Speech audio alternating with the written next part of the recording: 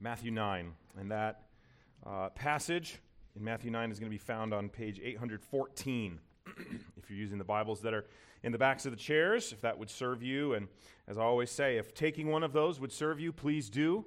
And if giving one of them to someone else would be a blessing to someone else, please take it and give it. Well, I don't know about you, but I am getting utterly sick and tired of all the political ads all over YouTube and whatever else, Instagram and Facebook too and everything. One of the things that we see a lot of things in those ads, a lot of issues that people care about, but one of the issues that is most prevalent in these ads is taxes. This person is the worst person in the world because they raised taxes, or this person is the worst person in the world because they cut taxes for this needy area or whatever. Taxes is something that we care very much about and that affects our daily lives.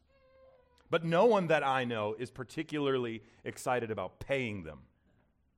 We've all generally got the impression that our tax dollars are not always used in the best way possible. And of course, you could argue that other people have situations worse or better than we do. Other cities, other counties, other states, other countries who have a different situation than we do. You could make the argument that theirs is worse or better, easier, harder.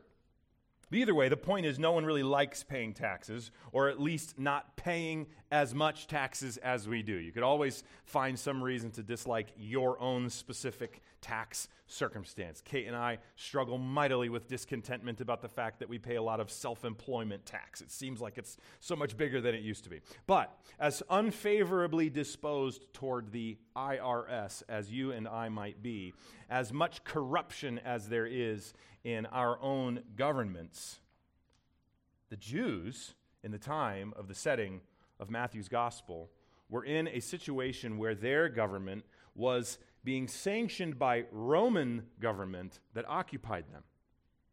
And so Galilee, this region that was a home base of Jesus' ministry, were what was, and other regions around it, were what is known as a client state of Rome. Think colony, although it's certainly not exactly the same, but there's some similarities there. The Jews had their own political processes and structures, but they were subservient to the Romans when push came to shove. They were allowed to function in their own Jewishness, but they were really under the Romans. And part of what that meant for the Jews was paying taxes to Rome. Some of their money, therefore, was going right into the pockets of the Romans, those who occupied them, those who were often oppressive to them. And so it's quite possible that the Jews were perhaps even less favorably disposed to paying taxes than we are. At least our taxes aren't being divvied up among our own federal government and some other hypothetic foreign overlords. Not that we know of anyway. But that's the situation that the Jews were in. But add to that dynamic the reality of publicans or tax collectors, in our more common vernacular, that were Jewish men who had basically sold their souls to the Romans and the corrupt Jewish government by working for them to collect those taxes that the Jews so hated to pay. Doug O'Donnell in his commentary says that tax collectors were easily the most hated men in Hebrew society. They were regarded as both religious, ethnic, social, political traitors. And in fact, they were often extortionists too, which means, kids, if you don't know what extortion is, it's essentially forcing someone by force to pay the price, and often more than was even required. These tax collectors, these publicans, were known for lining their own pockets with the extra money that they would charge and essentially steal from their fellow countrymen. And so, frankly, these tax collectors should not be thought of anything akin to what we think of as the IRS. These guys were regarded more as criminal thugs, akin more to a mafia casino owner. These were not good men. And the Jews, especially those who were particularly patriotic, hated these men. And their hatred for them was often more about their political pragmatism and treachery than for their dishonest and abusive methods. These tax collectors would have been officially excommunicated from synagogue. They would have been rejected from Jewish society. It's certainly plausible to think that some of these men would have been disowned by their families, and all by their choice, all probably because of their greed. No one was forcing these men. I mean, I suppose anything's possible, but in general, these men were not being forced to become tax collectors. It was just a really good gig if you knew numbers and details, and if you had a really seared conscience that didn't care about integrity or compassion or loving your fellow countrymen. So that's the setting in which our text lies. Matthew concluded his second group of 3 miracle stories in the first section of Matthew 9. Remember, there are 3 sections of miracle stories, 3 miracles in each of those miracle story sections. We just finished the second one. And now before he gets to this third group of miracle stories, he's moving into a brief autobiographical interlude.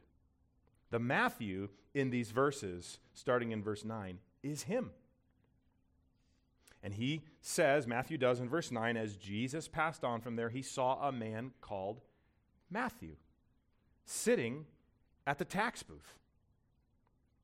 And so right away, the Jews that Matthew was writing to, when they came to this section, probably perked up and wondered, what's going to happen? We hate these guys. And for good reason. As far as we can tell, they're corrupt, they're cruel, they're deceitful, they're treacherous.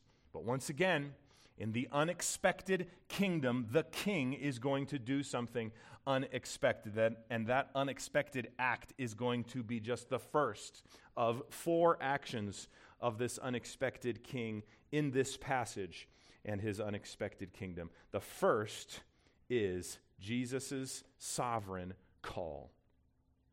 He sees Matthew sitting in his tax booth, the place where people would line up to get their taxes paid. He sees Matthew, and at the end of verse 9, he said to him, "Follow me." And he, Matthew, rose and followed him, Jesus. Jesus has been demonstrating his authority already in many ways. Most recently, in the passage previous, through proving his authority to forgive sins through the healing of a paralytic. And here, the authority of Jesus is on display once again. This time, though, through a sort of episode between the second and third group of miracle stories, really this passage being part 1 of a 2-part interlude. And he demonstrates his authority again through the calling of an unlikely person to be his disciple. I mean, think about it in the context in which they lived. Jesus was approaching perhaps the one man at that moment in that place that would have seemed at least the least bit interested in him. Everyone in Capernaum was learning who Jesus was, and there always seemed to be some sort of a crowd gathering around him. But here Matthew sits in his tax booth, ostensibly just busy about the business that he had to do, not much unlike an American dream pursuing businessman today, with all his attention on his money and his tasks and his plans. And Jesus targeted this guy. Don't you think that if you were reading Matthew's gospel for the first time and come to the point where Jesus passes by this tax booth and calls on this tax collector, you would be shocked? Especially since Matthew's target audience was Jewish. For so many reasons, even besides what I've already mentioned. A tax collector you wouldn't think would even have any interest in following a nomad who said just a few verses earlier had nowhere to lay his head. He was wealthy. He had everything he needed, most likely. He was getting money left and right. Why would he want to leave everything and follow this man? A tax collector would also be an unlikely candidate for a holy man, because a tax collector in a holy man's group would stain the perceived holiness of that holy man. A tax collector was willing to betray Israel. What interest would he have in following Israel's Messiah? And Jesus' group of disciples was already looking pretty ragtag. Adding Matthew to it would just reduce its credibility even more. And so Matthew is very different than Jesus' other disciples, but in another way, he's just as much of an undesirable as the rest of them, though from a different viewpoint. The others would have been regarded as fishermen scum. Matthew would have been regarded as tax collector slime. And so Matthew would have already been morally and religiously and even politically suspect. Some of Jesus' followers and the Jews thought that Jesus had come to work political upheaval. And so, why are you bringing this tax collector to be part of our group? He hates Israel. Look what he's done to our people. And religiously, this man was willing to forsake all of what he was brought up to believe. Why would you bring him with us? At least the fishermen were, as far as anyone else knew, pretty regular, religious Jewish men. But this call came from the king of the unexpected kingdom, and so of course it would include an unexpected disciple. But even more importantly, this call came from the sovereign king with all authority. And so, of course, this man would have to obey his call. And that's the point here. When Jesus exercises his authority and calls someone, they come. It says, he said to Matthew, "Follow me," and Matthew rose and followed him. And in Luke's gospel, he adds the detail that he, leaving everything, followed him. That's what results from the sovereign call of Christ. When Jesus exercises authority over a sinner and calls him to follow him, that sinner leaves everything and follows him. He leaves everything behind. He leaves this world behind. He leaves his sin and his occupation at times behind and follows him. It is an effectual call. It is an authoritative call. The Apostle Paul would later say in his second letter to Timothy that God called us to a holy calling, not because of our works, but because of his purpose and grace, which he gave to us in Christ Jesus before the world even began. And so the call to follow Jesus is a sovereign call, and the effectual result of that call is as miraculous as the calming of a sea, the exorcism of a demon, or the healing of a paralytic, and the proclamation of forgiveness. It is the sovereign, conquering call to a sinful man to follow him. So, friends, I ask, if Christ can conquer the sinful affections of a man like Matthew, can't he overcome the resistance of your friend, your family member, that child for whom you've been praying for years? My friends, no one is too far removed from the grace of Christ and from the call of Christ. One's current disinterest in God does not necessarily represent God's disinterest in them. And so even though Matthew was busy about his business, perhaps not interested at all in Jesus and his mission, Jesus conquered him. Jesus called him, and he followed. So everyone in the world is just one sovereign call from God away from turning to Jesus in repentance, no matter how far off they may seem. And so, friends, keep praying. Keep praying for your children. Keep praying for your neighbors, for your coworkers, for your family members, for your friends. Keep sharing the gospel with them every chance you get. Don't give up on anyone. The call of Christ is a sovereign one.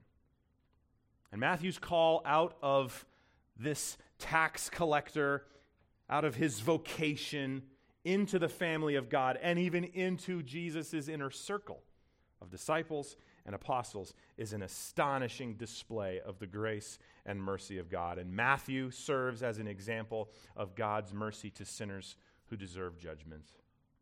And so Jesus calls Matthew the author of this gospel, and Matthew follows him. And then in verse 10, we see an abrupt scene change. Again, Mark and Luke give us some added detail. They tell us that it's Matthew's house that they're in. And notice in verse 10 that Jesus is not only calling a tax collector to follow him, now he's actually hanging out with many tax collectors. As if calling one wasn't bad enough, now Jesus is dining with a bunch of them. And so that's the second action we see here from Jesus in this passage. We see the scandalous grace of Jesus. From the perspective of a typical Jewish person, Jesus had no business being in this house of a tax collector with many other tax collectors. Now, who knows all the details of the situation here? But Matthew is a tax collector, and now there's many. So it seems like Matthew has invited his coworkers to meet this guy. But it's even more scandalous than that, because not only are there many tax collectors, there are also sinners. You say sinners, big deal. Everyone is a sinner. Well, sure, but sinners in this context almost certainly is grouping together anyone and everyone who were known for breaking the rules of proper conduct according to Jewish law and tradition. And so these were people with reputations. They were known as sinners. Certainly everyone is a sinner, but they had reputations of a flagrant breach of the moral law, a flagrant breach of the scribal traditions of the Jews. And so we're probably talking about drunks, prostitutes, thieves, whatever else you can think of in terms of publicly known sins, as well as just anyone who was not strictly adherent to the code. In other words, these people were unclean. And in verse 10, the very beginning of 1, it says, Jesus reclined at table in the house. Luke 5 goes a little farther and says that Matthew made a great feast. And that is significant because in Jewish culture, having a meal at someone's house was significant, but it probably looked pretty similar to what ours looks like. If you're going over someone's house for dinner sometime this week, you'll sit at a table, you'll pass the food around, you'll share in some pleasant conversation, hopefully. But a great feast would have looked a lot different. And that is why the phrase here, reclined at table, is being used in Matthew 9, verse 10. The reclining at table was the customary posture for a special occasion. Jesus is not just sitting at the table. Rather, they would have been around the table, sort of sprawled out luxuriously, with even their feet potentially behind them and facing the table, perhaps laying on couches or even just cushions or blankets on the floor facing the table. This was a celebratory, luxurious sort of posture, and evidently a rather large gathering and a feast. And so this is not just a friendly meal that you might have with one of your fellow members at some point this week. This is more of a dinner party. And for Jesus to do this was therefore a clear statement of association with these people. In fact, recline at table is the exact same language that Jesus used in Matthew 8 just a few verses ago in verses 10 through 12 when Jesus marvels at the faith of the centurion and says, "With no one in Israel have I found such faith. I tell you, many will come from east and west and recline at table with Abraham, Isaac, and Jacob in the kingdom of heaven, while the sons of the kingdom will be thrown into the outer darkness." So this is the precise language that Jesus used to describe the coming day when the kingdom of heaven would include a messianic banquet where his people of faith would be welcomed. And so engaging in the action of reclining at table at a dinner party like this was a sign of identification, association, you might even say a kind of familiarity and intimacy. And so this was scandalous anyway if he was just sitting at an ordinary table with these people because of what it meant to hang out with people like this. But it was even more scandalous than a regular meal would have been because of the nature of this event. And so doing this would have brought Jesus, in the eyes of unknowing observers, perilously close to himself becoming unclean. What is he doing, they would say? He's not distancing himself from these dirty, sleazy, worldly, sinful people. He's spending relational time with them. These were, in the eyes of the quote-unquote good and godly people, the worst of the worst. And the fact that it would have actually been no surprise to see tax collectors hanging out with these kinds of people should also be instructive to us.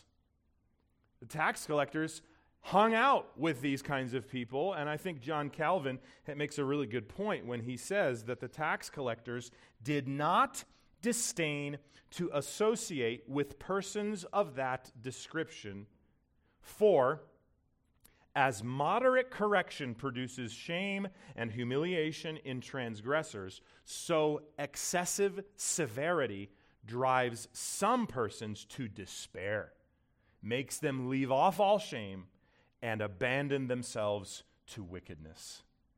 So when the publicans saw themselves cast off as ungodly and detestable, they sought consolation in the society of those who did not despise them, on account of the bad and disgraceful reputation which they shared. So I think what Calvin is saying is that part of the reason that these tax collectors would have gone so far off the deep end is that the Jews had excluded them, and they had despised them so much that they were pushed right into the arms of sinners. I think that is a cautionary tale for us about what can result from our harsh, judgmental regard for those whose sins we think of as particularly bad. I think this should remind us that when our children rebel and sin, we need to remember that it is the kindness of God that draws men to repentance, not the anger of their mothers and fathers. I think it should remind us to think of the lost sinners of this world who engage in all kinds of depravity and debauchery as those in need of God's grace and mercy, not our scorn, not our disdain, not our judgment. And of course, this is exactly the failure of the Pharisees here. They show up on the scene next. They are not glad that these sinners are spending time with someone who might be able to teach them. No, instead, we see in verse 11 that they are pridefully, self-righteously, judgmentally disturbed and upset that this so-called man of God, servant of God, is hanging out with these kinds of people. Verse 11, when the Pharisees saw this, they said to his disciples, "Why does your teacher eat with tax collectors and sinners?" Notice they're talking to the disciples and not Jesus. It may be simply that they're talking to the disciples instead of Jesus because they don't want to go so far as to even enter the house where Jesus was, because they wouldn't want to associate with those people. They've got their noses upturned, they've got their eyebrows raised, they've got their arms folded, they've got their shorts in a knot, and they are essentially saying, he should know better. He calls himself a holy man. He should not be dirtying himself by associating with such people. But Jesus' response to them is his third action in this passage. It's a shocking indictment. In the previous passage, we saw the scribes. And the scribes doubted and questioned Jesus' authority to proclaim forgiveness. Here, the Pharisees are doubting Jesus' authority based on what they perceive to be a lack of commitment to purity of association. But what Jesus tells these Pharisees is to go read the Bible because they don't understand it.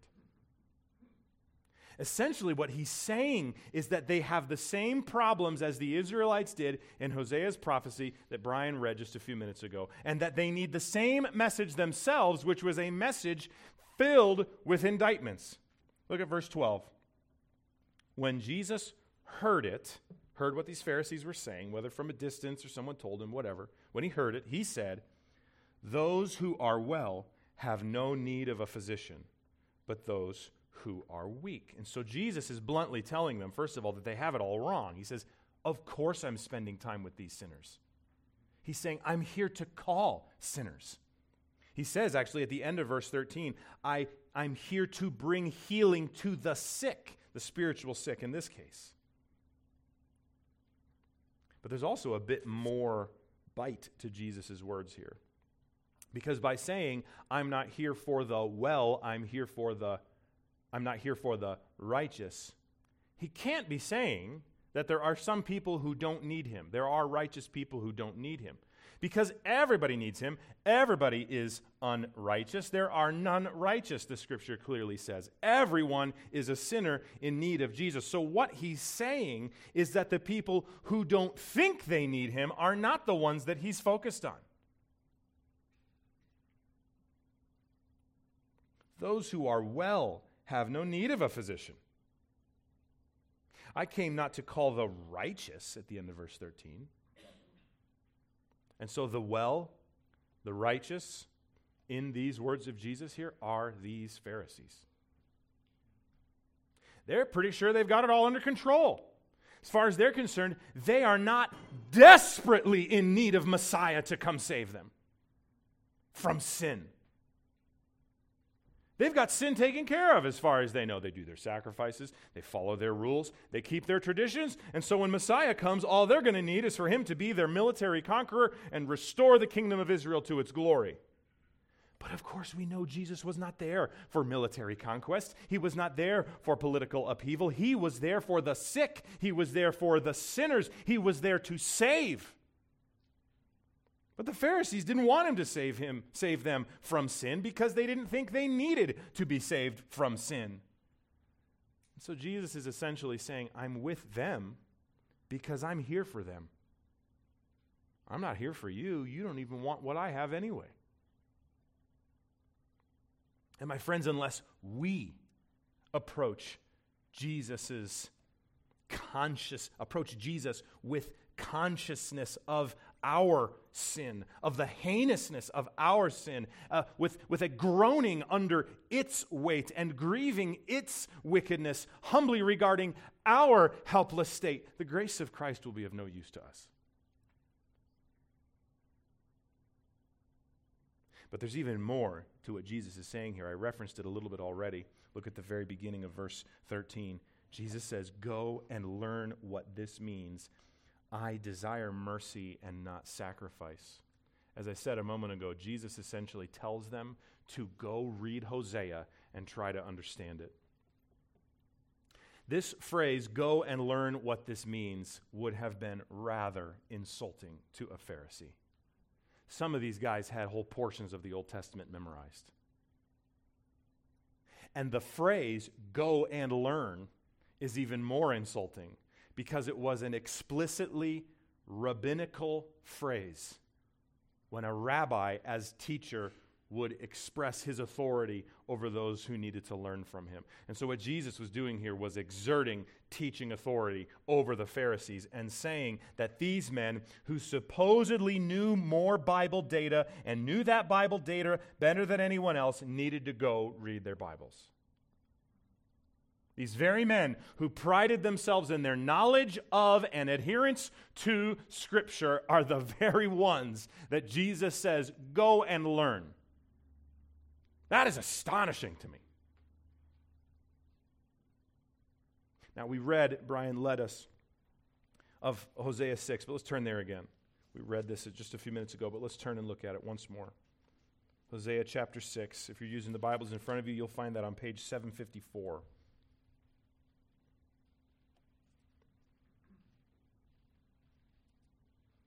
Listen to these words.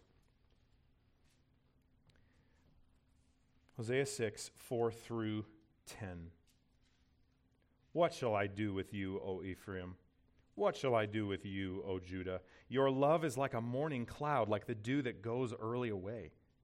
Therefore I have hewn them by the prophets, I have slain them by the words of my mouth, and my judgment goes forth as the light. For this is the part that Jesus quotes, I desire steadfast love, or as the Septuagint translates it, mercy, which is why Jesus used that word. I desire mercy, I desire steadfast love and not sacrifice, the knowledge of God rather than burnt offerings. But like Adam, they transgressed the covenant. There they dealt faithlessly with me. Gilead is a city of evildoers, tracked with blood. As robbers lie in wait for a man, so the priests band together. They murder on the way to Shechem. They commit villainy. In the house of Israel, I have seen a horrible thing. Ephraim's whoredom is there. Israel is defiled. These are strong words from the Lord to his people through the prophet Isaiah. A word from the Lord has come to his people, and he is saying to them throughout that whole prophecy that they have and they are royally messed up. They are a disaster. Hosea 6 is a context of God's condemnation of Israel for their sin of idolatry and then the sins that came in its aftermath. And in fact, chapter 4 uses this phrase, a spirit of prostitution is in their heart. They do not acknowledge the Lord. Sounds pretty serious to me. It's really, really bad. And if you just read through all of Hosea, it won't take you that long. You read through all of Hosea, you will see words of indictment over and over and over again. Indictment for idolatry, indictment for violence, indictment for fraud and for suing each other and for greed and for abuse and for cult prostitution, all because of the root at their heart of idolatry. And so Jesus tells these Pharisees to go read Hosea 6, which is a word about Israel's lack of repentance, about Israel's stubbornness, about their need to be mercifully loving to one another rather than obsessive about sacrificial accuracy. And it doesn't mean, of course, that they were not to care at all about their sacrifices. Of course they were. But it means that their sacrifices, listen, their sacrifices were meaningless if their hearts were cold to God and one another. Jesus said the greatest commandment is to love God with all you are and to love your neighbor as yourself. And so what is Jesus doing by saying to them, go and learn Hosea 6? He is indicting the Pharisees and telling them that they need to learn the meaning and message of a book that they might have actually already memorized about forsaking the Lord and righteousness and turning to idolatry and evil. So what Jesus is saying is that their avoidance of and disdain for tax collectors and sinners put them in the same boat as the Israelite apostates of Hosea, who preserved the external shell at the expense of being faithful to the heart of the law, love for God and others. The Pharisees claimed righteousness based on their external devotion to purity, to the system, and to what they deemed as righteous living, but totally missed the point, which was love.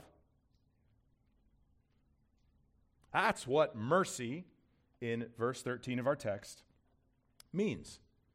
As I mentioned a moment ago, that word mercy in verse 13, the very beginning, I desire mercy and not sacrifice, is the Greek translation of the Hebrew word chesed, which means steadfast love or covenant faithfulness. And so, in other words, that chesed love, that faithful covenant love that God has for unworthy sinners like you and me, is the kind of love that God wants his people to show to others. Faithful, merciful, gracious, undeserved. Now here's where this gets really hard for us, as if it isn't already. We've got to be honest with ourselves. Don't these Pharisees sound like us? We who consider ourselves all the labels, conservative, reformed, evangelicals in the American church today. Stay away from these kinds of people. Stay away from these groups. Make sure you're not touched at all by the ideas of the world. You'll be corrupted and unclean. Don't let your children be soiled by the world. We've got to cancel these Christians whose preferences on secondary or third order issues don't match with the best way.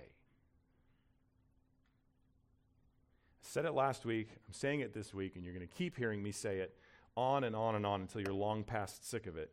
We need to see ourselves in these religious leaders and repent. We need to repent of our self-righteousness. We need to repent of our stubborn, cold-hearted, prideful, judgmental ways. These Pharisees are like the people in our circles who wag their heads at people in society who are lost and searching for meaning in their LGBTQ plus identity, like searching in the dark. These Pharisees are like those in our circle who ridicule the left for their godless ways. These Pharisees are like those of us who condescendingly look down at the people who don't think or live by the Lord's way. They are like those of us who don't think that they have anything to be repentant of because we are just living the status quo.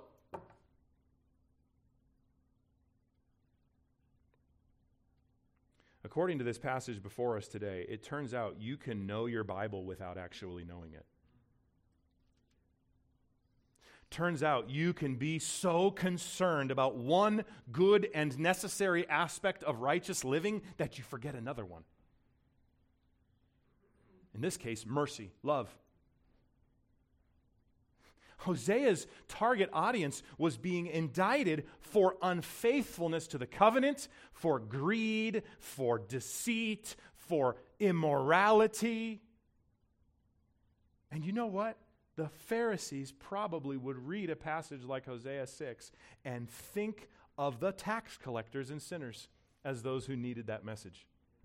They're greedy, they're abusive, they're immoral, they're not faithful to the covenant. Have you ever sat in a sermon and thought, boy, I wish so-and-so was here to hear this? I have. That's what the Pharisees probably thought when they read Hosea. Boy, those tax collectors and sinners are the problem. They're the ones that Hosea is talking about. They ought to read this passage and understand it. And then Jesus, the Son of God, the Messiah, God incarnate, comes to them and says, go read that passage and understand it. He indicts them for covenant unfaithfulness, for abuse of others, for greed. He tells them to go and learn. And so that's why I say, friends, in the same way I believe Jesus' words are an indictment to us. The Pharisees were more invested in their efforts at distancing themselves from anything that could bring any sort of impurity on them than they were invested in the mission of God to bring good news to the lost. And so Jesus, quoting Hosea 6:6, was an indictment on the Pharisees for their wrong preoccupation with ritual purity that then overrided their concern for sinful and broken people in need of God's grace. And it was that mission of salvation by grace that Jesus was on at that very moment. And that's the fourth and final action of Jesus, his saving mission. It's the whole point of this whole passage. Right after Jesus calls out these Pharisees for their self-righteousness and connects them to the sinful Israelites that Hosea's prophecy was reaming out, he says to them at the end of verse 13, I came not to call the righteous but sinners. In other words, he came to save sinners, not stay away from them. Sinners in need of a Savior. the spiritually sick in need of a physician. You see, my friends, throughout all the Gospels and in Matthew specifically, Jesus is more confrontational with the religiously faithful leaders than with the people that were gathered with him at Matthew's house. With them, he is gentle and patient and compassionate, physician-like. He came to save those people. He came to save the worst of sinners, people who were lost, those that the religious snobs disliked the most. I say again, like the LGBTQ plus of our day, like those in our society who are tragically mistakenly under the impression that abortion is about freedom, like those whose views on social justice are leading them to a dangerous place. But Christ has come down and even reclined to sinners to call them to himself. He is not sitting high above, waiting for them to clean up their act, waiting for them to show interest in him. No, while they are disinterested in him, and as Romans says, while they are still sinners, Christ condescends and dies for them. And my friends, that is the whole point. Jesus was on a mission to save sinners. And friends, we need to see ourselves in the tax collectors and sinners too, of course. We are the ones stained by sin in need of salvation. Sinners who must repent of sin and turn in faith to Jesus for salvation, and sinners who, if they trust in Jesus alone for salvation, his work on the cross, his resurrection from the dead, are then transformed into new creatures. No longer greedy and immoral and deceitful and abusive or treacherous, and also no longer hypocritical, self-righteous, and prideful like the Pharisees. Rather, brothers and sisters, if you have trusted in Christ, you are saved. You are forgiven. You are redeemed. And you have been and are being transformed. That is what Jesus came to do. That is the point of this passage, that Jesus came to call sinners. You see, those whose sins seem to them, to ourselves that is, to be less flagrant or less obvious or less shocking, often lack the awareness that we are just as much in need of saving grace as the ones we might consider to be the worst of sinners. Oh, my friends, may it never be that Redeemer Bible Church is characterized this way. Rather, may what characterizes us be the words of Paul in 1 Timothy 1:13 through 17. Formerly I was a blasphemer, persecutor, and insolent opponent, but I received mercy because I had acted ignorantly in unbelief, and the grace of our Lord overflowed for me with the faith and love that are in Christ Jesus. The saying is trustworthy and deserving of full acceptance, that Christ Jesus came into the world to save sinners, of whom I am the foremost. But I received mercy for this reason, that in me, as the foremost, Jesus Christ might display his perfect patience as an example to those who were to believe in him for eternal life. To the King of the ages, immortal, invisible, the only God, be honor and glory forever and ever. Amen. Brothers and sisters, when we remember that the grace of Christ reaches the worst of sinners, we respond with gratitude and with humility and with confidence. Let's pray together.